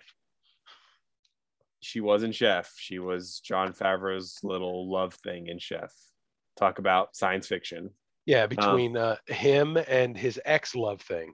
Yeah, Scarlett Johansson and Sofia Vergara, who he remarries at the end of the movie. Okay, dude. We know what Jon Favreau. Hey, I'll give it up for Jon Favreau. If you can get it done, you can get it done. Yep. But yeah. Why? Well, people there's hope for us, like schlubby guys. Oh, I'm sorry. Then again, no. Schlubby guy's worth like a couple $100 million. So yeah. Jon Favreau. Yeah. People also ask, what did Scarlett Johansson say about trans people? Hold on a second. Oh, I remember that. Because she accepted the role to play a trans man, and people were like, "Oh, good God, you remember that crap?" Good God. Did we talk about that? And she initially, no, it was before we started the podcast. Oh, thank God. But she initially defended it, and then basically, I think her agent or her people were like, "Yeah, you should probably shut up. You need to get away from this now." Yeah. Okay, so here we go. Here's the big one. ESPN roiled by the Jump host and Rachel Nichols comments on analyst Maria Taylor. So I'll let you. I mean, you're the one who hit me to this, so go ahead. You can. Well, so do you want to? Let's talk about what happened. So a year ago in the bubble. In the bubble, June-ish, I guess right before July. The finals. It was July. Right before the finals were kicking. Maybe it was into the playoffs. No, it was July. It was middle of July. It was right before the bubble started. The bubble started. So Rachel Nichols hosts the Jump, I guess. Yeah, and I guess she had she historically, was she, and I understand it was in her contract to host the in studio pregame NBA final show. The NBA final show, the much like very ugly sister to NBA Countdown on TNT. Exactly. Very ugly sister. Yes.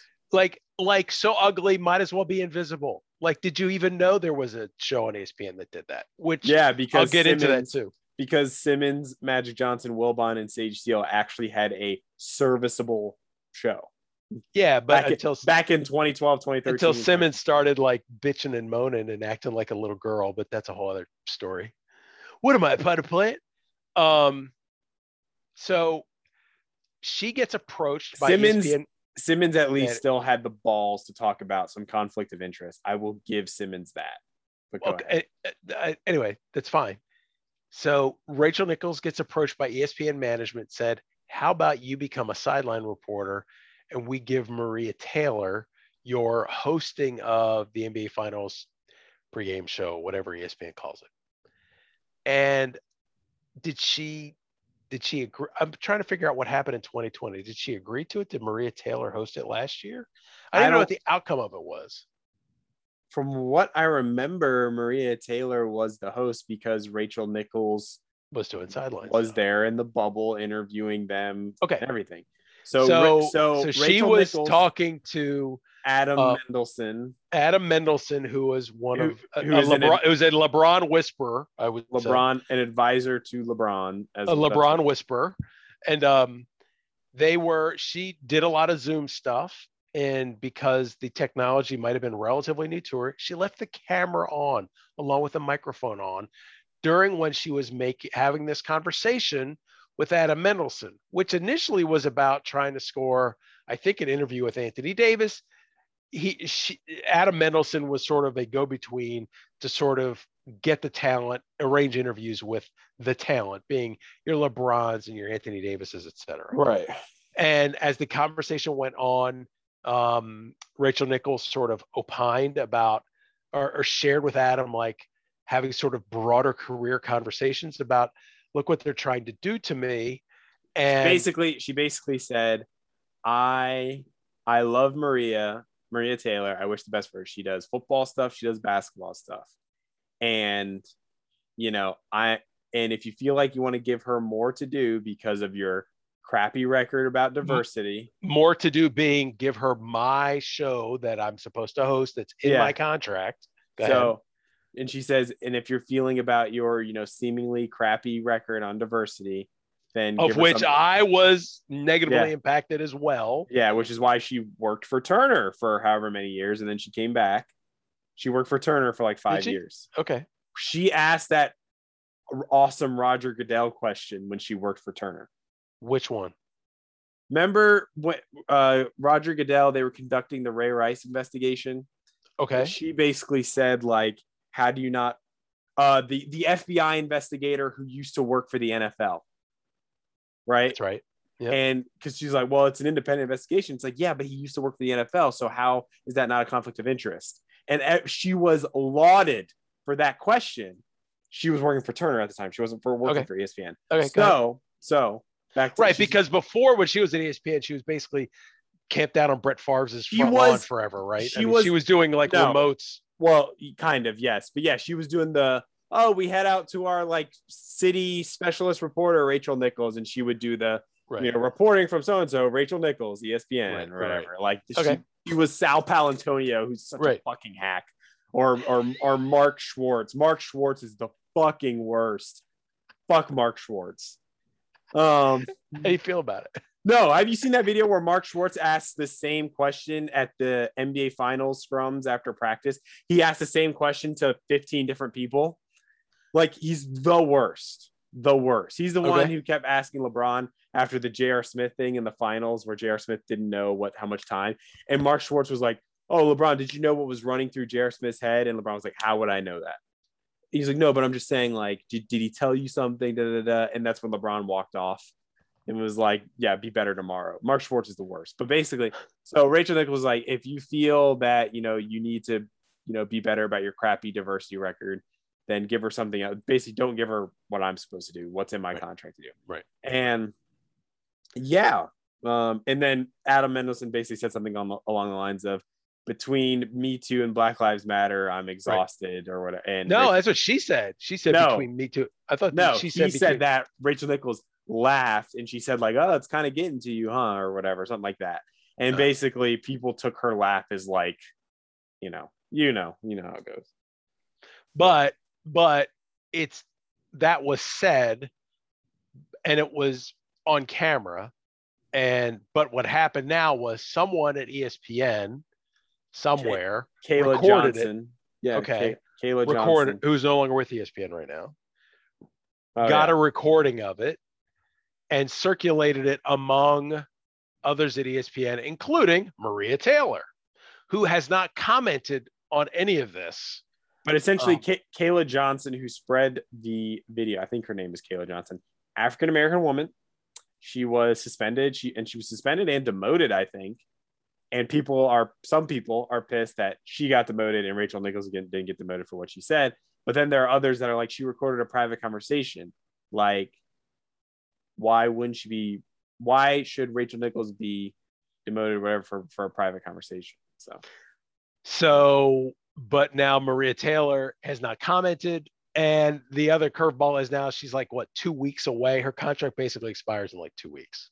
Yeah, her contract expires after the finals are over. And she's been offered, I think she was making a little under $1 million a year. She's been offered a contract that starts her at 2 that steps up to about $5 million over the next 5 years. With Fox. And she wants no with ESPN. Oh, okay. But she's saying no, I want $8 million right out the chute. And ESPN has just laid off like Kenny Mayne, like a lot of their name brand people have they've laid off, but they're paying or whatever. Stephen A. Smith is making like $5 million a year. Well, whatever. Ridiculous. But so, well, I've got a way to go. I'll bring that up later. So now, so here we are. And now Maria Taylor she is hosting, I guess, the pregame show, I guess, right now. And then I think like a lot of her co-hosts, so like your Jay Williams, your Jalen Roses, there's other people are now in support of Maria Taylor. Supportive, I don't know what, unless they're in support of her making $8 million a year. I guess maybe they're not aware that if she's going to get $8 million a year, that means that's going to be money you're not going to see because there's only so much money to go around. But they're not thinking about it in that fashion because I think there's an idea that basically running through, they're saying, unless she gets $8 million a year, that's clearly racism. That is an implication that's being made, I guess. Now, where are we? So where are we today? Hold on. So hold on. That went through there. And this all came out in a New York Times article on the 4th of July. On the 4th of July, the day of, like a above the fold story on ESPN. It is tippy top news. And I have no idea what the fallout is now today. Well, game 1 is tomorrow. And for the first time in a while, I'm going to be like, I want to see what that pregame show is like. Just whatever they're going to say, whatever they're going to do. Because wow. Wow. And is it 8 million? Sorry, because it's ESPN. Does anybody make $8 million a year? Like doing what she does or doing anything similar to what she does? So I think this is where I think she is overvalued. I think she is overplaying her hand because look, Maria Taylor's very talented. She's for what she does. She's talented. Does she ask any hard questions? Like for what she does, she's talented. Okay. She's really attractive. Okay. That is true. It's like, okay, cool. She certainly checks a lot of boxes that ESPN might want to check. No one is tuning into ESPN to see Maria Taylor. Okay. People tune to TNT to see what Charles Barkley is going to say.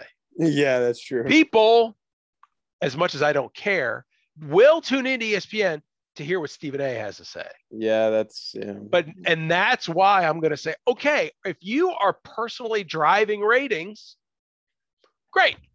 I mean, the only people that did what so who is someone that has done what Maria Taylor's done that you could argue, okay, it's like Maria Taylor's sort of where Aaron Andrews was, let's say 2010, right? Up and comer, you know what I mean? 2008, I would say. 2008, whatever, right? And so what did Aaron Andrews do? She like went to Fox for 5 years. She went to Fox, whatever, yeah. and came back to ESPN. Came back to Disney because she was on. Yeah, because she's like she's doing so much shit across all networks. Dancing with the Stars stuff. Yeah. So, but Aaron Andrews really wasn't that good at.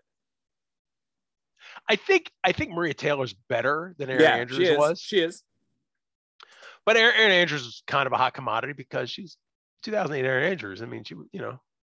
Yeah, and then she basically left Fox, and it was all about Samantha. Well, at the time, it was Samantha Steele. It's Samantha Sam Ponder now, and she does NFL Live and all that stuff. Is she the girl from Baltimore that was on ABC on Monday Night Football? Who's the blonde with the short hair? No, it's a different girl. Oh no, you're thinking of oh my God, what's her name? Zarniak, Lindsay Zarniak. No. She went to JMU. There's another girl from Baltimore that talking about Sage. Yeah, Steele? where's Lindsay? Yeah, whatever happened to Lindsay Zarniak? Like Lindsay Zarniak was everywhere. And yeah, that's like where the hell that is she? Story about the Redskins came out, and I don't know. There were the rumors about her and Diana Rossini. Excuse me? There were the rumors about her and Diana Rossini supposedly servicing some of the Redskins players. Oh, brass to get stories. Who's Diana Rossini? She's an NFL Live correspondent. Okay. Look up Diana Rossini. But no, I mean that's probably why. But you're talking about Sage. You're not talking about Sage Steele, are you? No. No, you said blonde. Sage Steele is never going to. She's never going to put herself in that position where she's going to overplay her hand. I just don't think she will. I think that she's like a how do you put it? I think she's like a good soldier. Is NFL or what are you talking about? The blonde Baltimore person. Yeah, she was a sideline reporter for ESPN during, not anymore. I want to say maybe 8 to 10 years ago. For a handful of years, maybe 5 years. For Monday Night Football. Susie Colbert. No, it's not Susie fucking I'm just Colbert. naming people. I don't know. Not that I don't like Susie Colbert. Susie Colbert's fine, but I mean, it's not her. No. Jen something or other? No, it's not Jen. But so here's what I'm saying. This is what I think is going on. I think that this is a hot, juicy story. This was rolling through ESPN. This is likely a ploy by this is an angle by, I think, Maria Taylor's people to get this in the media as leverage so she can get $8 million a year. And it checks all the boxes. I think that's what's going on. I think it checks all the boxes that it's going to be like a big story in the New York Times. And, what I think is going to happen. Melissa Stark. There you go. Yes. I have no idea where she is now. She is best known for a 3-year stint as a sideline reporter for Monday Night Football. I don't know. NFL Network. Go ahead. Okay. And then I think ESPN is going to be like, bye. We're not going to pay $8 million a year. You don't have to. We've offered you something. It's up to you to take it. Goodbye. If she leaves and says, yeah, I didn't go there because racism, et cetera, because you didn't pay me $8 million a year. Girl, no, listen, you're really talented. You're fine as hell. No one is watching ESPN to see you. People generally go to watch sports. And you're not funny. You're not outrageous. And that's what people want to see when they're paying, Stephen A. Smith can be outrageous. Shannon Sharp is sort of that way. I don't know if he's on ESPN right now, but no, he's on Fox. Okay. But I'm just saying, okay, there's a personality there. I don't know if I have no idea what Maria Taylor's personality is outside of leading whatever. You know, and then Rachel Nichols. See, Rachel Nichols fucked this up because if she just said, I got a contract and they're just backing my contract. And if she would have left it at that, fine. And just left it at this business. ESPN, ESPN, it was a private conversation. I'm not going to. Correct. On top of that, correct. It's a private conversation. Yeah. Right. But also at the same time, I mean, I'm just I don't know. What do you think? So do you think Maria Taylor's going to be there in 3 weeks? No. You think she's going to be gone? Fox is probably going to pay her some crazy amount of money because that's what they do. That's what Fox does. They just take the people then, like legs up, and then she might come back. Yeah, she'll come back. Because she ain't going to Turner because Turner ain't paying that money. So hell no. Yeah, Turner's not paying that money. Especially Turner might be paying that money, but they ain't paying that money to her. Right. Because but that's what I'm like. Do you know you're overplaying your hand? I mean, she's gonna be gone because I think ESPN's going to want to retain. I mean, I don't know what Rachel Nichols probably has a couple 3 years left on her contract. Probably, but it's just I just think they're gonna let her go, and I mean, but the thing is, it's like people are talking about like, ooh, well, Jalen Rose and Jay Williams might leave. Who fucking cares? Like, what are Jalen Rose? Who's going to hire them? Exactly. What are Jalen Rose and Jay Williams contributing? I don't know. I think. What about Jay Williams in that tweet where he said, like, congratulations on the first black head coach of the Celtics? Did you see that one? No, I didn't. So wasn't Bill Russell a player coach? Stop. Hold on. Who was the coach the last time the Celtics won? Oh, Doc Rivers. Holy crap. Hold on. And who was the head coach the previous time the Celtics won? Casey Jones. With all those Larry Bird teams, Casey Jones is the damn head coach. Please tell me this tweet is still up. And hang on, ML Carr was a coach. There was like 5 or 6 of them. And no, the tweet isn't up because guess what? I think he claimed that his phone was hacked or somehow his Twitter was hacked. Blames a hacker for glaring mistake about new Celtics. Claimed he didn't. I'm just like, dude, Doc Rivers, Casey Jones, ML Carr, Bill fucking Russell was a player coach. I'd hazard a guess the last 5 times the Celtics have won titles, they've had black head coaches. Okay. So it's not like they had black head coaches when they were 22-60. Okay. It was no. I mean, Jay, are you this dumb? Somebody posted like cap, all these caps, like you lying, bro. Right. So Jay Williams, you're a fucking idiot. So no one's going to hire you. Yeah, look, they'll pay you $125,000 and you'll go to, you go to East Tennessee State for some, Big South game or something. But I mean, what? Nothing. Jalen Rose. Jay Williams is just, he just wants to get over talked because he's on like a radio show now with like Zubin Mehenti and Keyshawn Johnson. And it's like, who the fuck listens to that? Sorry, go ahead. Is Zubin a name? Yeah, Zubin Mehenti is like, he looks like Indian Charlie Day. Go ahead. Thanks. How did I not pick up on? I mean, of course. Or maybe Pakistani. I don't know. Hold on. Zubin Pakistani Mehenti. Charlie Day. Yeah, Zubin Mehenti. Hold on. Zubin Mehenti. Okay. So no one's gonna hire him. And then and Jalen Rose, okay, maybe Jalen Rose might fit that box of like, okay, he might be a personality or something. Yet I don't think that him with the Kevin Love comment was like the smoothest. Oh my God. Thing in the world. Oh my God. So imagine if somebody said that about a black guy on like the US swim team, and then see what would happen. I'm just like, hey, dude, Jalen, who was on the roster of the 2016 Olympic team? Do you know that? Oh, just to ask him if he knows? No, just generally. Like, Like not asking him about race. No, as in like, what was the racial makeup of the 2016 Olympic roster? It was all black guys, right? Exactly. Yes. Yes. Yes, just so, I was trying to Google up something about Maria Taylor, and I was thinking to myself, okay. And then I was like, oh yeah, you remember Carrie Champion? Yes. And what the hell ever happened to her? She works for like hold on, she was on All the Smoke and she was talking about she like dyed her hair blonde or some shit. It's like, what? Why? Because she's a free spirit. What are you talking about? She now co-hosts.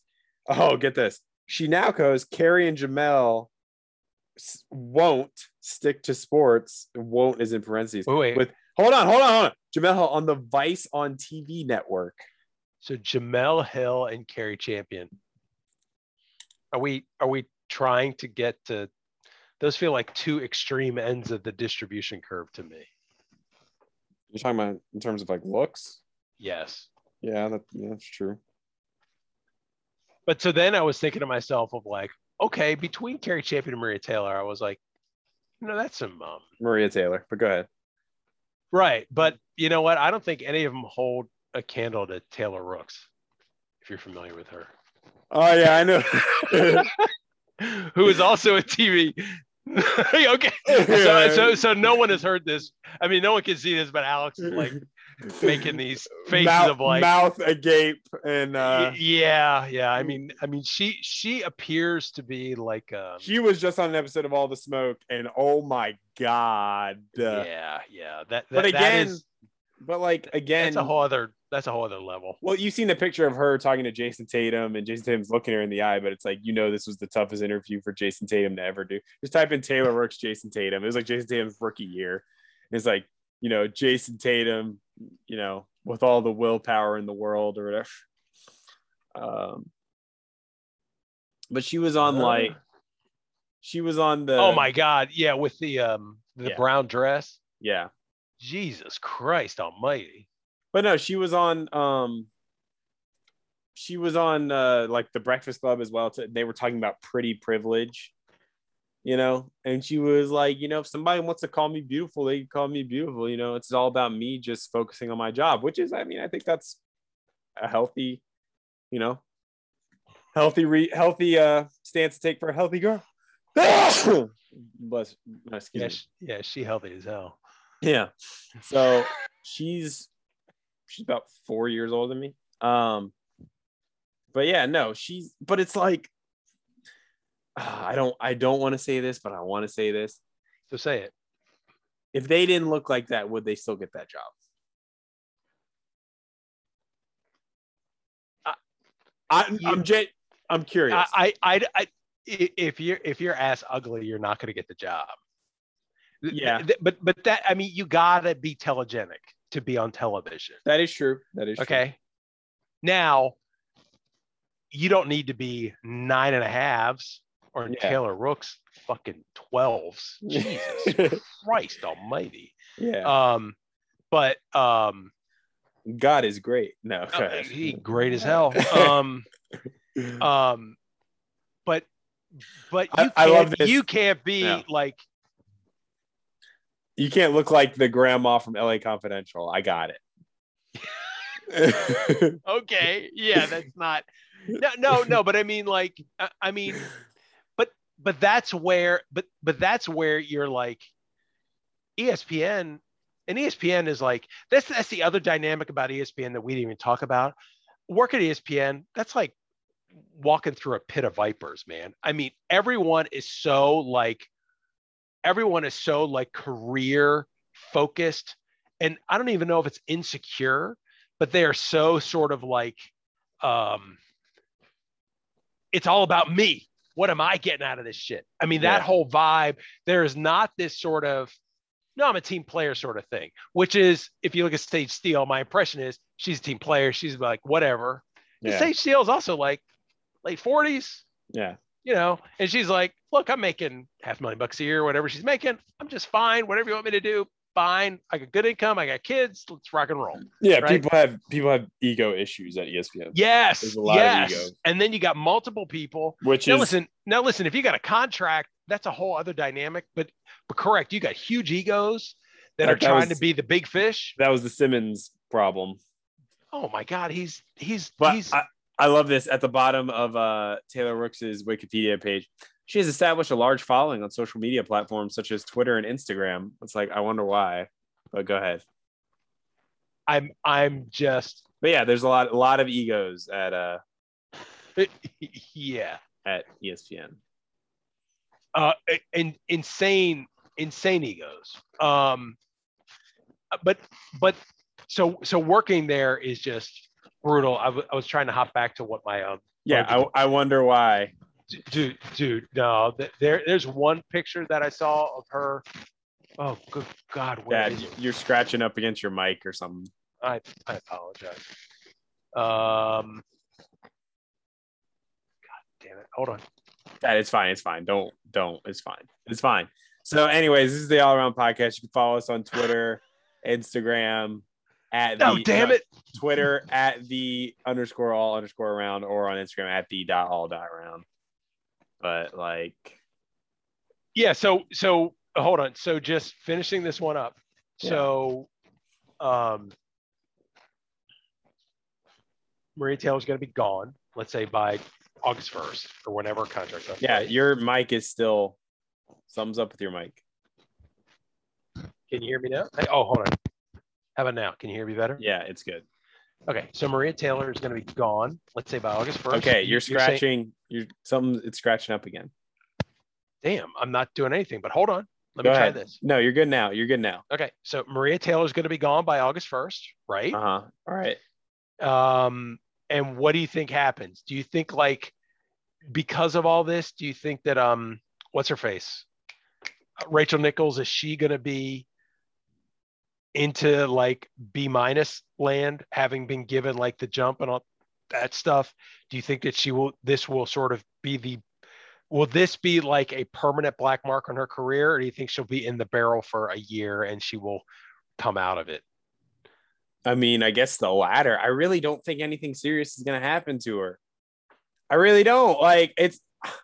If sanity prevails, then I don't think anything's going to happen to her. But it's about whether ESPN is going to let the woke mob, as some people like to say. I really don't want to use that term because it's used by some other undesirables. But if that mob of people, if the Twitter mob, if that really catches on and ESPN gets scared, then no.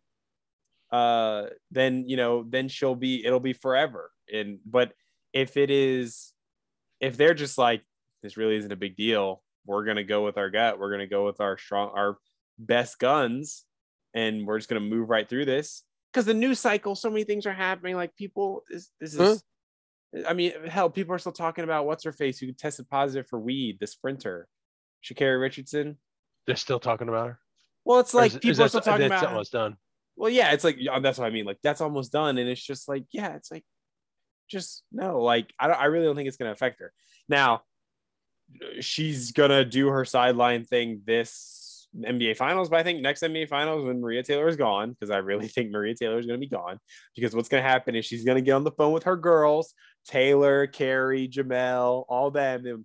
Girl, you got to go. You got to get yours, all that stuff. You got to get your money. You got to secure the bag.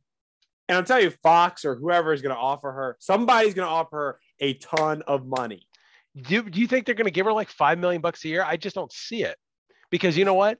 If ESPN's only offering $2 million, you don't have to pay her $5 million. Exactly. But do you think that Fox they're offering her buy the hype?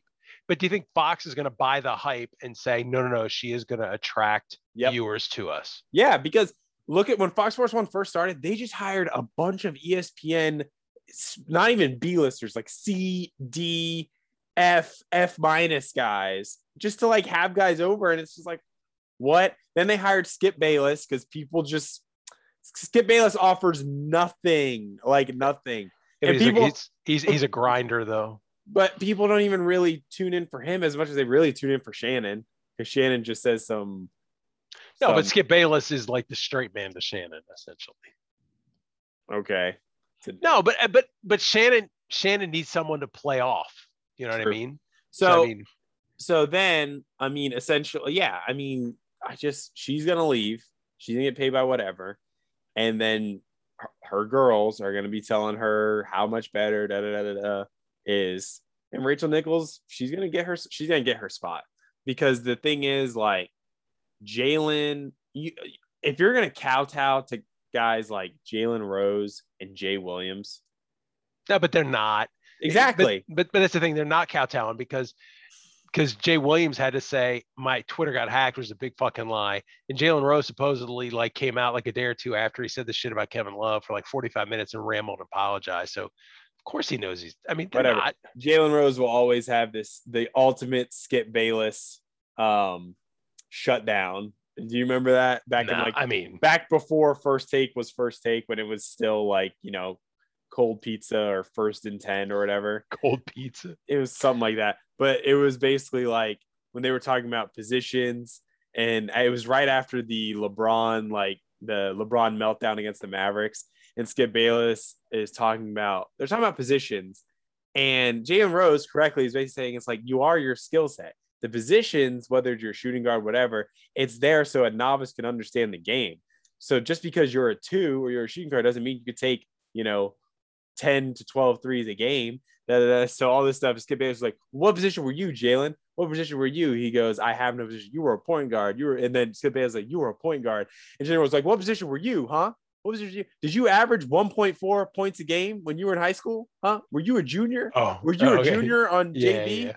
And he goes, yeah, so all that Pistol Pete stuff, Water Pistol Pete Jr. And that's like Jalen Rose will forever have cred. He will forever be on this pedestal because he's the guy who shut Skip Bayless up. And because Skip Bayless was like, yep, I did. That's all Skip Bayless did. And everybody was he's like, Water Pistol Pete Jr. And he's like, so let's not forget that. And I was like, damn. Oh shit, I don't know if you can see it. Damn. I can see the outline of that black dress. Oh yeah, I see it. Yeah, I know. Okay. Yeah, but yeah, I didn't know if you had anything else. I don't have anything else. No. I mean, this will probably go away. There'll be more uproar on Twitter. I wonder if media is going to understand that a lot of people that cause uproar on Twitter are mentally ill. I mean, I'm just saying, it's the people that live on Twitter that and the people that care. You're like, these are people that got real mental problems like that, obsess their way through Sound like Rogan. Their Twitter feed. But they are. I mean, it's like, it's not reality. I mean, ESPN's going to. ESPN. Yeah, right. They will continue to be here. I just think just stick to Rachel. I mean, yes, Rachel might. People can shit on Rachel all they want. Rachel, as long as the stuff about her contract is true, she has all the cards. Like, it's her contract. Like, but that's why we signed. But it was in her contract. But she then she agreed to it, which is like, okay, Rachel, you already sort of. Yeah, I agree to some of this shit. So we'll see what's up. But here's what I can tell you will never happen. She will never host that because the finals thing? Yeah, the optics will be terrible. Oh, she'll just gotta find someone else. You think so? She won't host it this year. She probably won't host it next year, but she'll host it. Okay. Dad, Jeffrey Toobin is back at CNN. Okay, this is the world we're living in. Rachel Nichols will host a finals pregame show. Okay, jacking it. Yeah, Mike Tyson was beloved in 2009, okay? Because of his appearance in The Hangover. I mean, this is the world we live in. I didn't ask questions. I didn't ask who gave the order because I knew it was business. All right, I'm being paged. So okay. We've got Pokemon to catch, goddammit. Oh, Lord. So okay. All right. I gotta go to a gym. So talk to you later. Yep. Have a good evening. You too. Bye. See ya.